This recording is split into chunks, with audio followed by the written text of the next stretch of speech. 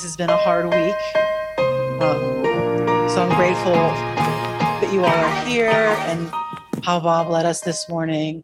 The talk I prepared today, I prepared months ago, but it is especially important today, this idea of autonomy and in sexuality. And so I just want to thank you for being here today. Everything I say is an offering. It's meant to be food for thought, something to think about, not some religious ultimatum that you have to agree with. It's an offering, okay? And so today we're going to continue our two-part series on healthy Christian sexual ethics. Last week I spent some time talking about the two aspects of personhood we are required to respect in other people. That is their autonomy and relationality, how they relate to us.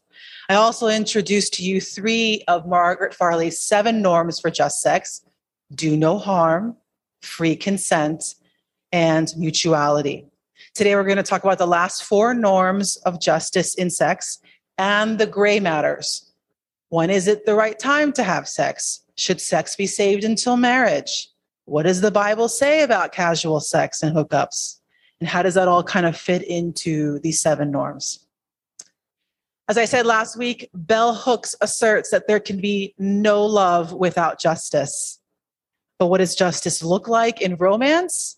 Justice affirms your lover's concrete reality, their vulnerabilities, possibilities, physical capabilities, and relational claims. In an ethical relationship, we treat our lover as a whole person. They are complete in and of themselves. We do not complete them. Okay. We also talked about how Margaret Farley's 7 norms are bottom of the line requirements for an ethical sexual relationship, and that justice within these 7 norms can be experienced on a minimum or maximum continuum. Now, I know that's a lot to remember, but I want to quickly review that because I think it all fits together and it's all important, and you can't have one part of that without the other.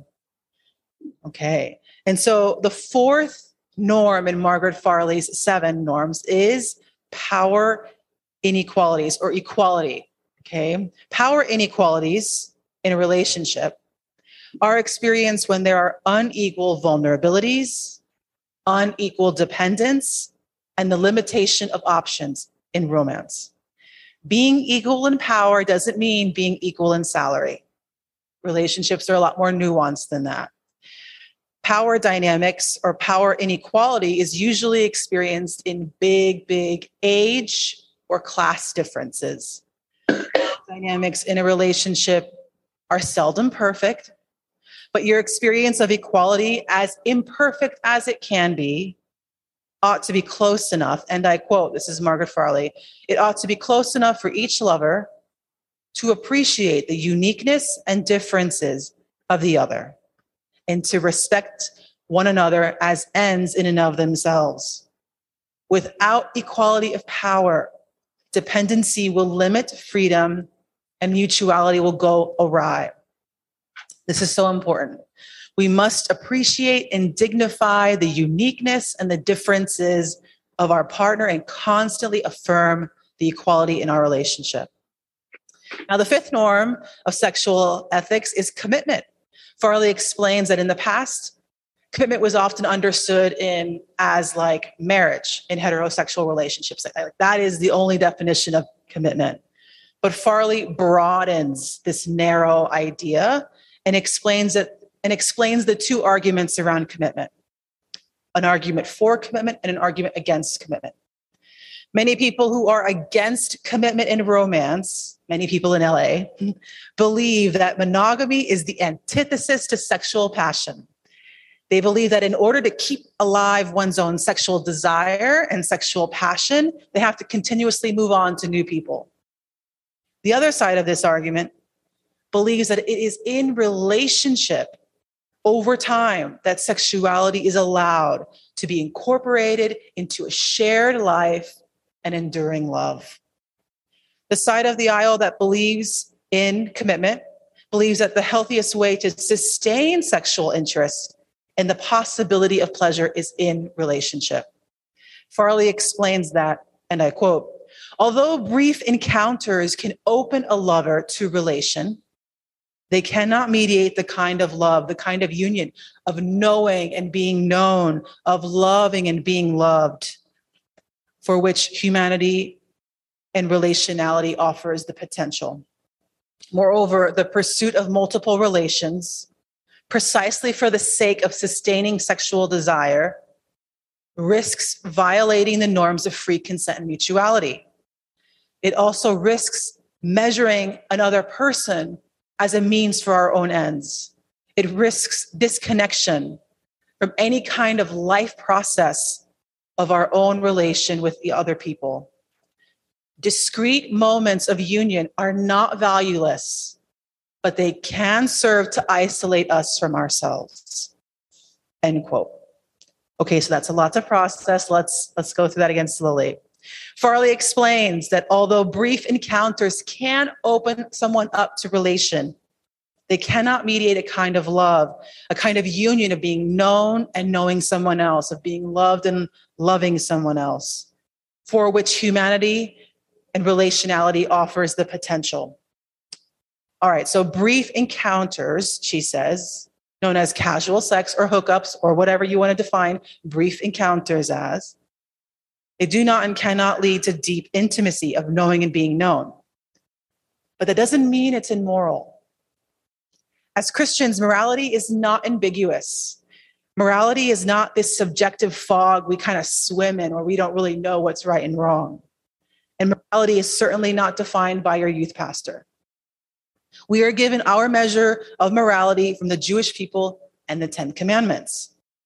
As long as there is no lying, cheating, or stealing in casual sex, it is moral. I'm not saying this to encourage casual sex. I'm saying this to deconstruct so much of the shame that the evangelical culture has put upon casual sex. I'm saying this to stop the shame cycle so prevalent in churches and to make it very clear that there should be no shame or guilt in human sexuality as long as there is no lying, cheating, or stealing. I personally believe that sexual intimacy is a sacred experience, but you don't have to believe that or even think that way in order to experience love or the blessing of God in your sex life. You get to decide for yourself how you want to experience sexual intimacy. As long as there's no lying, cheating, or stealing, there is nothing wrong happening. A lot of teaching around sexuality in the evangelical church comes from Romans chapter 12, okay, where Paul appeals for people to offer up their bodies as a living sacrifice and to not be conformed to the pattern of this world. Do you guys remember that verse at all? Okay. But the pattern of Paul's world and the pattern of the Roman Empire at that time was injustice. Women were property and treated very harshly. Adolescent boys were often raped by married men. Slaves and prisoners of war were often torn apart by the jaws of lions in the Roman Colosseum for entertainment. I mean that the world that he lived in was a world saturated in violent injustice. We also live in a racist, systemically misogynistic, capitalistic American society saturated in injustice.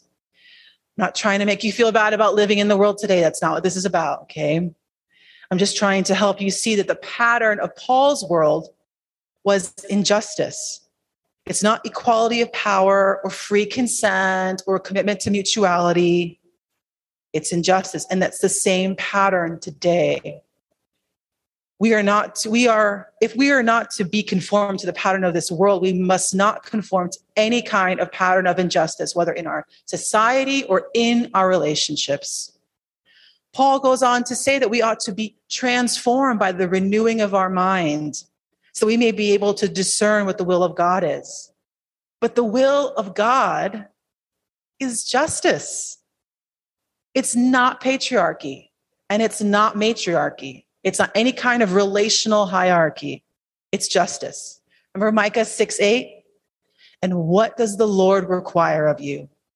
to do justice, love mercy, and to walk humbly with your God. Redemption, when you think about it, even in the most evangelical sense, is rooted in justice.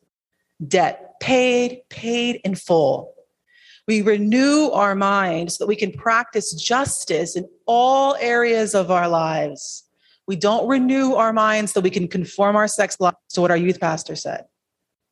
To conform your sex life to what someone else wants is to reject your personal autonomy and relationality. One last thing on commitment. It's really helpful to understand that maximum commitment is marriage or some kind of like civil union. Minimum commitment, the minimum expression of commitment, is a commitment to do no unjust harm, a commitment to free consent, and a commitment to mutuality and equality. The sixth norm for justice is fruitfulness. Now, we were traditionally taught that fruitfulness is having babies, but that does not have to be true for everyone, okay? You don't have to be procreative in order to be fruitful.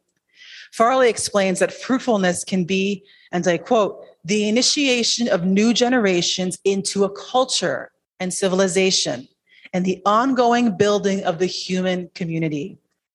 So whether you have children or not, your relationship should nurture new life within your community.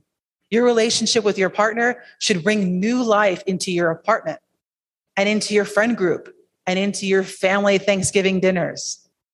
Your relationship should bring new experiences and new adventures and new things to learn. Now, it's natural in a relationship, in a new relationship, to fall off the face of the earth and to let go of your friends and family for a season. This is normal and healthy and oftentimes really irrational, but it's a natural thing. But once things settle down, you got to come up for air and reconnect with your friends and family and community. Farley wrote that love violates relationality if it closes in upon itself and refuses to open to a wider community of persons. Romantic love cannot flourish in isolation. It needs to be nurtured and sustained by community. It's also important to remember that sex is not a barometer for the health of your relationship. The frequency and intensity of the sex in your life is not an indication of health in your romantic relationship. The barometer of your relationship as people of faith should always be the fruits of the Spirit. Does your relationship create peace and joy? Is it rooted in kindness, love, and self-control? You can forget every other Bible verse you learned in Sunday school, except Galatians chapter 5, verses 22 through 23. Those verses will always serve you. Does my relationship reflect and inspire the fruits of the Spirit? Sex is not the barometer of a relationship. It is also not the ultimate goal in a relationship or the ultimate prize. The ultimate goal in every relationship you have, whether it's sexual or not, should be to conform into the image of Christ, to grow up into the image of Christ, to let go of the immature, selfish, childish ways of relating to other people and to evolve into a mature, wise, compassionate adult human being, a healthy adult human being, whatever that looks like for you.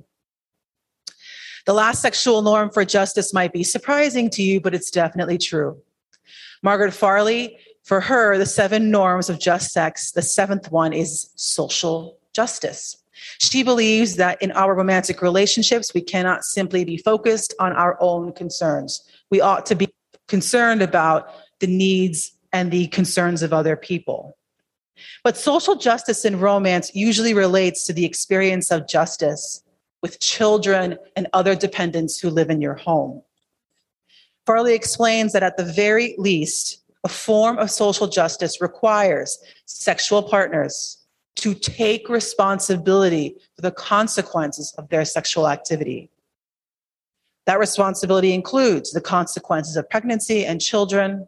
Farley also explains that, and I quote, sexual partners have always to be concerned about not harming third parties. Who are third parties? Children, relatives, roommates, children who may be born to one of your other lovers or your adult children's lovers. End quote. Your romantic relationship should not deteriorate the quality of life of the people living with you. Constantly fighting and bickering, especially in front of children, can cause serious harm. And so for us to be in healthy relationships, we need to be concerned about the experience of justice for other people.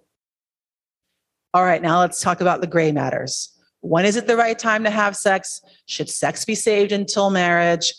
What does the Bible say about casual sex? What happens if my partner doesn't want to have sex? Let's step back and look at the big picture first, and then we'll zoom in on specific issues. When it comes to the topic of sexual intimacy, it's usually discussed in churches within the context of heterosexual marriage. But marriage in the Bible is all over the place. Most patriarchs were polygamous, even though polygamy was not a common practice in the time of Christ. No one condemned it. The most compelling passage in Scripture that many people bring up when they want to defend this idea of biblical marriage is Matthew chapter 19, where Jesus said, and I quote, "Have you not read that the one who made them at the beginning made them male and female? And for this reason, man shall leave his father and mother and shall be joined to his wife, and the two shall become one flesh." But that's where people stop reading. They take that passage out of context and assert that heterosexual monogamy is the only God-ordained way of romance. They completely ignore the context. Remember that the pattern of the world in the time of Christ was a pattern of injustice, violent injustice. Matthew 19 actually begins with this. Some Pharisees came to him to test him. They asked, "Is it lawful for a man to divorce his wife for any cause?" Jesus explained that the pattern of life for ancient Israel during the time of Moses was injustice too. Moses allowed various reasons for divorce because, as Jesus explained, people were so hard-hearted. Jesus was calling them to a different way of living, to a way of love, a way of justice. Jesus was not giving some ultimatum on the only righteous model for romance. He was condemning discarding women for any petty reason. Jesus said, "But I say to you that whoever divorces his wife, except for unchastity, and marries another commits adultery." Jesus was trying to condemn the practice of discarding women in marriage for any reason. When it comes to sexuality, Jesus only emphasizes commitment and faithfulness. This is the only area of sexuality Jesus had anything to say. Do not lie, do not cheat on your lover. And for those of you who do cheat, it's not the end of the world. With God, there is always grace. Remember the woman caught in adultery? Jesus showed grace. I believe that God shows grace to anyone, including people who commit adultery. Nevertheless, the point I'm trying to make is this. This idea of biblical marriage just does not exist. There's no biblical basis for it. In evangelical Christianity, we're often told that we need to wait until marriage to have sex. But there's nothing in Scripture that supports that. There are passages in the Old Testament that condemn women for not being virgins. Specifically, Deuteronomy chapter 22. According to Deuteronomy chapter 22, if a woman is not, and I quote, found to be a virgin upon her wedding day, her husband is allowed to submit her to be stoned by the men of her town. But this rule is not the same mandate for men. There are no rules about men being virgins until marriage. And since we know God treats us all equally and loves us all regardless of race, class, or gender, we know to interpret these problematic passages within their patriarchal context.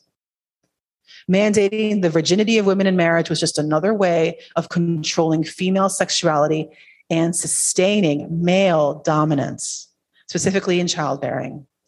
Those laws were unjust then, as they are now. Evangelicals who condemn sex without marriage often point to the New Testament verses about fornication, specifically 1 Corinthians chapter 6, verse 18, and 1 Thessalonians chapter 4, verse 3. Shun fornication. Every sin that a person commits, they commit outside of the body, but the fornicator sins against the body itself. In the Thessalonian verse, for this is the will of God, your sanctification, that you abstain from fornication. These are really sticky verses. I'm sorry I have to even say them out loud, but I just want to break them apart for you. I really want to deconstruct this for you. The original Greek word for fornication is not fornication. It's porneia. Porneia does not mean fornication in the sense of sex without marriage. Porneia is where we get the word porn from. It implies illicit sex. The word porneia specifically means a selling off of sexual purity. So the word is less like sex without marriage and more like sex with prostitution. Now, prostitution, according to the Greek New Testament context, is allowing others to use one's body as a means of consumption for profit. Okay? It has nothing to do with having sex with your boyfriend. Nothing to do with that. And so knowing that fornication means porneia, or selling one's body for profit, we can assert that there is nothing in Scripture commanding that both people need to be virgins at the beginning of their relationship. So let that sink in. There is nothing in Scripture that commands that both people be virgins before marriage, or chastity without it. The best thing we can do when it comes to these gray matters of sexual ethics is to consider what is wise and what is unwise. The book of Proverbs is full of wisdom tidbits on what is wise and unwise, but they are not promises to a painless future. They are guideposts on how to practice wisdom in life. You are full of wisdom on how to do life right. Your friends are. People around you are. But that doesn't mean that if you follow what other people say or what even you think is right, that that's somehow the ticket to a painless future. You don't get to check out on being human because you followed a checklist. Sometimes we are unwise simply because we lack experience. Kind of like when you enter into your first relationship and you take everything that person says to either mean they love you or they hate you. Or when you're in a new relationship for the first time, everything they do is like they can do no wrong. That is a lack of experience, a lack of maturity. And we can seek wisdom and figure out how to grow and relate to other people in healthy ways. The book of Proverbs offers that, but so do our friends and community members. The worst thing we can do is to do something we know is foolish. We act like absolute fools when we know something is unwise and we do it anyway. There are no gray areas around the 10 Commandments. Lying, cheating, and stealing, and committing adultery are wrong and have always been morally wrong. I once heard Nadia Bolz-Weber describe the 10 Commandments as a reflection of the fact that, and I quote, that God loves our neighbors and wants to protect them from us. Therefore, we shall not lie, cheat, or steal as a way of protecting other people from our impulses. And so given that framework, given the fact that there is nothing explicitly in Scripture condemning sex without marriage, here are some guidelines. You don't need to be married to have a healthy sexual relationship with someone else. You can be in a loving, committed relationship with someone and experience healthy, fulfilling, just sex according to Margaret Farley's 7 norms. I would also go so far as to say you don't even have to be in love. Sometimes love takes time and it comes softly. The growth of love and commitment should not be sped up because people want to have sex. As long as there is a respect for each other's autonomy and relationality, the couple can experience healthy Christian sex. I highlight and say the word Christian because I firmly believe that people who have sex in their romantic relationship without marriage are still people of faith. You are still holy. You are still in communion with God. You still belong. So when should someone begin their sexual life? Whenever they feel like it, whenever they are ready. The only advice I would give you is to wait for someone that you respect and that respects you. That relationship might come along at 18 or 33. You never know, but don't settle for less. My prayer is that our youth grow up in a community surrounded by healthy adults who they can talk to, who they can trust, and ask questions about how to begin their sex lives safely. We should all aspire to be trustworthy people that youth and young adults can come to talk to for advice on how to practice sex safely. I know some of you have like 2-year-olds, and that is a weird thought, but thank you for staying with me, okay? The evangelical culture teaches abstinence and chastity before marriage because they believe that sex without marriage can lead to unwanted pregnancies, sexual harm, sexual abuse, and STDs. This is true. The evangelical culture is not wrong about everything. But this also can happen in marriage too.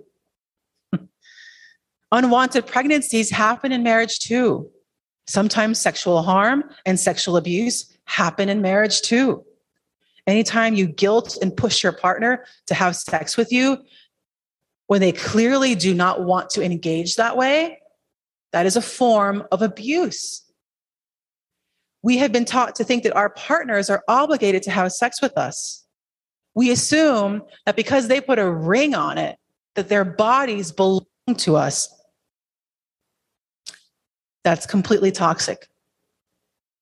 That your partner is complete in and of themselves. They can choose to extend themselves in a mutually satisfying sexual encounter, but they're not obligated to. Nor are we obligated to stay in a relationship that does not feel life-giving to us. Again, that is hard to think about, but it's important. So no matter who you are in that context, we always have to respect and affirm the other person's autonomy and relationality and the concrete reality of our partner, not the one we think is going on in our minds. Sometimes respecting someone's autonomy and relationality is so much easier when you're single and dating. It's actually really sexy to see someone self-actualize and assert who they are and what they want out of life, just not in marriage. We sometimes unconsciously blur boundaries in marriage. We assume that because we put a ring on it, that person has to fulfill our sexual desires. And if they don't, it's their fault. And it's not. Your partner's autonomy and relationality only are just as important as yours. And as you grow, their dreams are still important. How they relate to you becomes all the more important. They should not have to crucify who they are and what they want out of life to make you happy or to conform to you. All right, what about casual sex? Casual sex and hooking up are not necessarily morally wrong. It's just unwise. When you have casual sex with someone and you have no romantic connection with them, you're teaching yourself to separate your mind from your body. Doing this once or twice doesn't necessarily cause harm, but doing it again and again and again over years at a time can lead to harm. With consistent casual sex, you are essentially using other people as a means to an end, but it does not make you dirty or unlovable or unvaluable, okay? It just makes it harder and harder to connect mind and body with someone if you do decide to do that with someone you actually love. I've heard of youth pastors liken casual sex to removing petals in a rose. And that each time a person has sex without marriage, they're removing a petal in that rose. Who would want to marry? This is the implication. Who would want to marry a rose with only a few petals? This analogy is just evil. It's not even toxic. It's just outright evil. The amount of sexual partners you've had has nothing to do with your self-worth or dignity. If you're a victim of sexual abuse or sexual molestation, I want you to know that none of those experiences diminish your self-worth or dignity.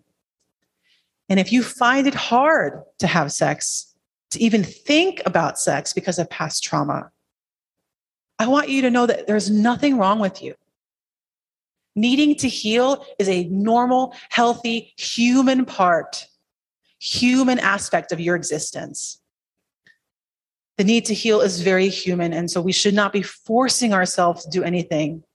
Your body will tell you when it's time again. I want you to hear Nadia Bolz-Weber's words on the topic, and I'm going to quote her. Many of us have learned from the church that we become worthy through being pretty and having a quiet spirit if we're a girl, or being confident and a strong leader if we're a boy. We try to mold ourselves and our behavior and our weight and our hairstyles and our facial expressions and our personalities into the shape we thought God wants us to have, as if we could earn what has already been given to us. The Imago Dei, the word for the image of God, the Imago Dei within you cannot be harmed, much less removed. What a weak view of God to suggest that the very image of God could be removed from you or even destroyed. This is Nadia speaking. I'm sorry, but women are not that powerful.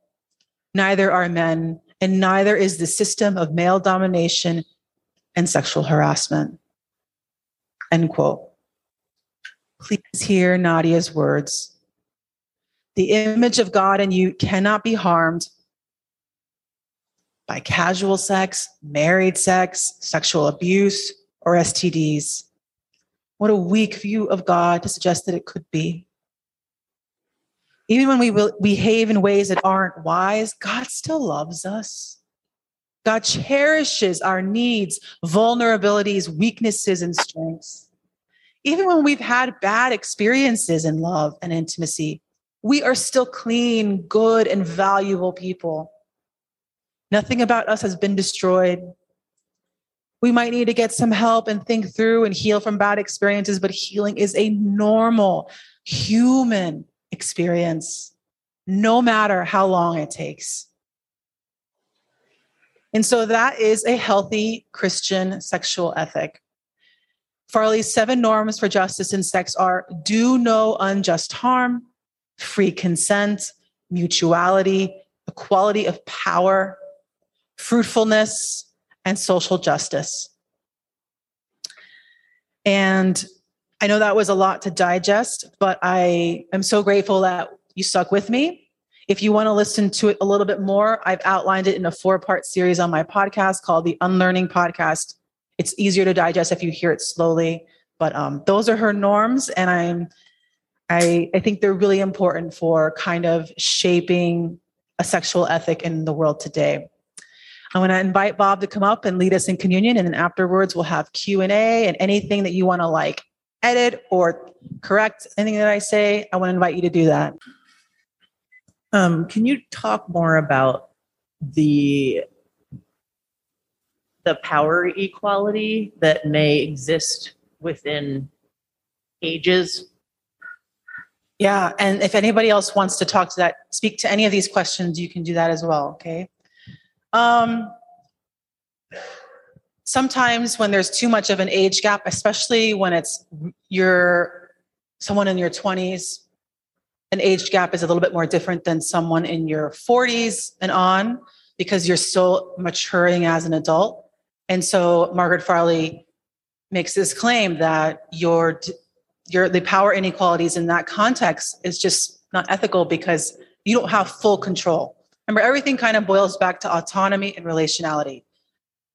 Each partner, regardless of age, should feel comfortable in their own expression of their own autonomy. That's a special, fancy, intellectual word that means I decide who I am and what I want. Okay. So even if there are age differences, that's not a bad thing. But sometimes when you're such a young adult and you're with someone who's so much older, it can kind of threaten that experience for the young adult, their autonomy and their relationality. Okay. Anybody else have any comments on that or any other thoughts about the talk?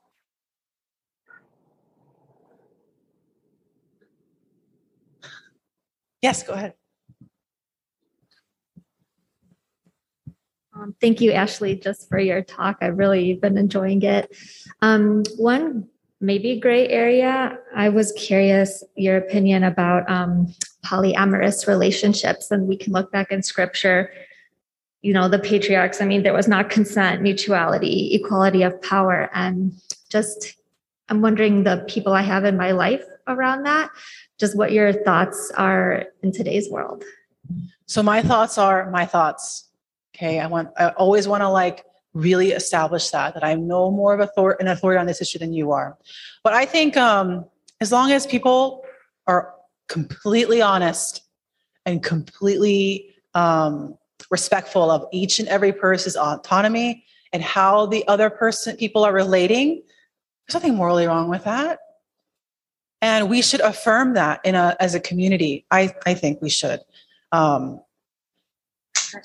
So many rules the evangelical church has given us, and the last thing we need to do is make more rules because we don't agree with it or we don't understand it or we don't feel comfortable with it. Well, you're not in that relationship, so it's okay. But yeah, I think as long as they're all fully honest and fully respectful of those two aspects of personhood, that's okay. Yeah.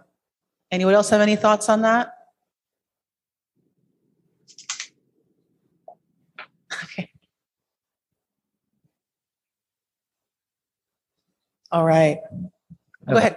I was just wondering, when you were talking about the morality of casual sex and it not being morally bad as long as there's those three things, no lying, cheating, or stealing. And I think the first two are pretty obvious what that would entail, but I wonder what you meant. What is stealing in that context? Innocence, a sense of safety. I think that's where I was coming at when I thought about that. We can steal things from people in sex. We can steal their sense of comfort. We can steal their power. I know that's so sticky to think about, but I think some of us understand that. Yes, of course. Anybody else can also comment on that as well. When you said stealing in that context, the way I took it was,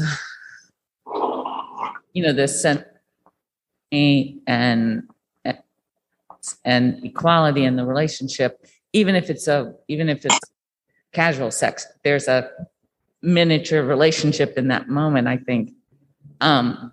think of stealing as you're using that person if you're using that person for your own gain, then you're using them. And that's a form of stealing. Absolutely. So, another thing I was thinking about while you were talking was I listened a few years ago to a liturgist podcast called The Ethics of Fucking. Sorry. I'm in church. And it was fascinating to me because I was really kind of changing my mindset around this topic. I have young adult children who were even a little younger then. And I was, thinking about how to kind of deprogram them to some degree from what I raised them in an evangelical church. And knowing the liturgists, and I had listened to them for a long time, I thought they were going to be like, do what you want, And they were so thoughtful, and I really enjoyed the podcast if anybody wants to listen to it. And one of the things that really struck me that I've kind of talked to my young adult children about now is the idea that the way I've approached it with them is you set your boundary. If your boundary is you're not going to have sex before you get married, then that's your boundary. If, whatever your boundary is, the depth, the physicality of your relationship should evolve with the depth of your relationship up to that boundary.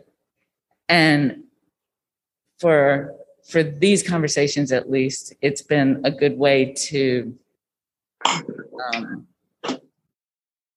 so I personally, again, everybody's got their own feelings. I personally feel like it is really important to constrain sex to within a relationship. That's my thoughts on it. And so trying to instill in them the idea that it's valuable and it's wise to keep this within a relationship, but that doesn't mean it can only be within marriage. It has to be whatever your boundary is, but it should reflect what your relationship reflects. I like when you said the physicality should progress with the depth of your relationship. I think that's really cool to think about. Yeah, that's a good podcast if anyone wants to check that out. Thank you for sharing that. I think one really easy way to measure boundaries in relationships, okay, like really quick, really fast check point, is if your partner says that hurts and you say, no, it doesn't. Okay. That's where abuse starts. Okay. It could even be in the way you talk to them. Hey, that hurts. Stop. And you're like, no, it doesn't. That's where you're going to start crossing a line to causing serious harm. But yeah, that's just, I wanted to add that. Thank you for sharing that. Hi. I just wanted to thank you for taking on such a difficult topic in a holy place. I've been searching for a church, and I heard, I had no idea that part 2 was happening today. I just happened to listen to the recording of you speaking apparently last week on this. And I was like, any place where something that can be so difficult, even outside of, the bonds of church and what is the ethical way to approach this, to then bring it into this space is just such an act of love and bravery. And I really appreciate it. Thank you. You guys are such an amazing church that you even that you invite these kinds of discussions and hold space for the tension, because it's tense sometimes. It really is hard to think through this. And yet what you're doing is you're allowing the Spirit of God to move within you, to shake things up and to actually grow. People can go to church for 50 years every Sunday and nothing like that ever happens. They refuse to evolve and grow, and you guys invite that. That's such a special thing. That is such a sacred thing to me. So thank you. Thank you for allowing me to do this. Yes, go ahead. What about masturbation? There's nothing unethical about masturbation. Even if you're married, nothing wrong with touching yourself. I think that could be like a whole sermon series, sexuality with yourself. There's nothing wrong with it. I think the next chapter and kind of my thinking and learning and research is how to talk about this with youth and children, because that happens with youth and children, and how to not shame children and youth, or, but there's nothing unethical about it, even in marriage. So I think making it shameful and evil adds to the abuse complex and the control of patriarchy. There's nothing wrong with it. Yeah. Any other pressing thoughts? That was good. Hi, it's Randy. How are you? Hey, Randy. Hey, a long time ago, I heard someone say he was a sacred intimate. And what that was is he offered intimate services to persons who were maybe handicapped or couldn't get sex in other ways. But I know that seems, have you ever heard of that? A sacred intimate? No. Where, yeah, I was kind of wondering if that was ever brought up, or it's not just, prostitution the way we think of it. It's just like a form of nurturing and healing for someone who can't get that in other ways. And I don't know if just wanted to get maybe sometimes some thoughts on that, or As long as there's no lying, cheating, or stealing, I don't think there's anything morally wrong on that. I think prostitution, the way I talked about it, was a quick, gloss over, but there's a lot of work to be done there as well. So I don't want to condemn anyone for that or shame anyone for that. I just wanted to prove a point within the context of the evangelical church. But yeah. Yeah. I never heard about that, Randy. Thank you for sharing. Yeah, that was like, Yes, church. Emily. Yeah, thanks. So, sorry. I'm going to say kids today, the quote unquote there. They're talking a lot about sex workers versus prostitutes, and saying that if that's that person's choice, that's okay to do. I'm under the impression that the majority of people would not choose this, and it's typically based on past trauma or other reasonings. Maybe they were abandoned as a kid and they had to figure out a way to make money. And do you have any sort of the sex worker versus the prostitute? Yeah. And it's kind of back to the polyamorous thing. As long as it is their choice on what to do with their body, autonomy, okay, and they're welcoming the way they're relating to people, I don't think that's morally wrong. But I don't think that's morally wrong. And I think we have to be very careful not to attach any kind of stigma on that. Again, the evangelical church has taught us to be like moral police, that's wrong, that's wrong, that's wrong, that's wrong. When we should be really, really taking Jesus literally and being agents of grace and compassion and being very slow to judge other people and very slow to put our judgment upon other people. If you don't know what it's like to be a prostitute, you really shouldn't have an opinion about being a prostitute, unless it's, unless your partner is thinking about that, it really shouldn't. I think the best thing to do would be to invite a sex worker to talk about that and their morality around that. But if we don't understand why people do things, err on the side of acceptance and compassion, and respect, deep, deep, your body, your choice, If you're speaking of a healing process in a healthy way and understanding boundaries and trauma, what if people aren't coming from that place when they are making boundaries and trying to move forward in a healthy way, but it's not necessarily in a healthy way? How do you help someone like that who doesn't understand boundaries the way that they should be? I mean, I'm not the boundary police, but I think at the end of the day, again, we're taught by the evangelical church to constantly look for what's wrong and what's not perfect and not what we want it to be. But Christ is full of acceptance and love and compassion. And the healthiest way to go about dealing with someone or loving someone who, for whatever reason,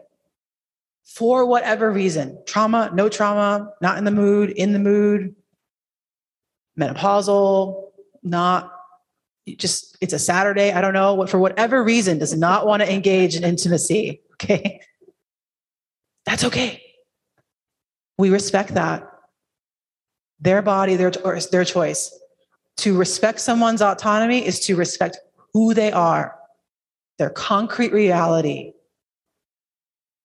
and to be okay with that. The moment we start saying, this is your fault, you're keeping something from me, you're taking something from me, that's when things get weird and manipulative and unhealthy and unethical, really. We have to be able to respect. And if we're in a relationship where that's not happening and we don't get what we're wanting for whatever reason, maybe you want something life-giving to you is a relationship that talks about religion 24/7. I mean, that's me and Jen, like every day, all day. Like, what toxic thing do we want to unpack today? That may not be life-giving to you. You know, having children might be life-giving to you, or it may not. It's okay to move on, but it's not okay to make the other person wrong or responsible for our feelings or responsible for our emotions. We respect autonomy and relationality. Okay. Any other thoughts before we close in prayer? That was good. I'm glad we waited until after communion because you all had a lot of things to say. On my podcast, the Unlearning Podcast, I'm going to talk about sexuality and trauma really soon. So if that's interesting to you, please check it out. But thank you for letting me be here today and to share these words with you. Let's just bow our heads for a moment of prayer. Loving God of our many understandings, this is a really hard topic to think about. But I thank you for blessing us with open minds and open hearts. Help us to remember that we don't have to accept anything that we don't want to, that who we are and what we want is just as important to you as it is to us. Help us to think clearly and to seek wisdom in all areas of life. And help us to cherish our own humanity. God, as we navigate our life in this country in the days and months ahead, give us wisdom on how we can get involved in creating change. Help us to overcome the temptation to feel helpless, and help us to see the big picture in your hand at work in our lives and in our country. Give us the courage to never give up. In your loving name we pray. Amen.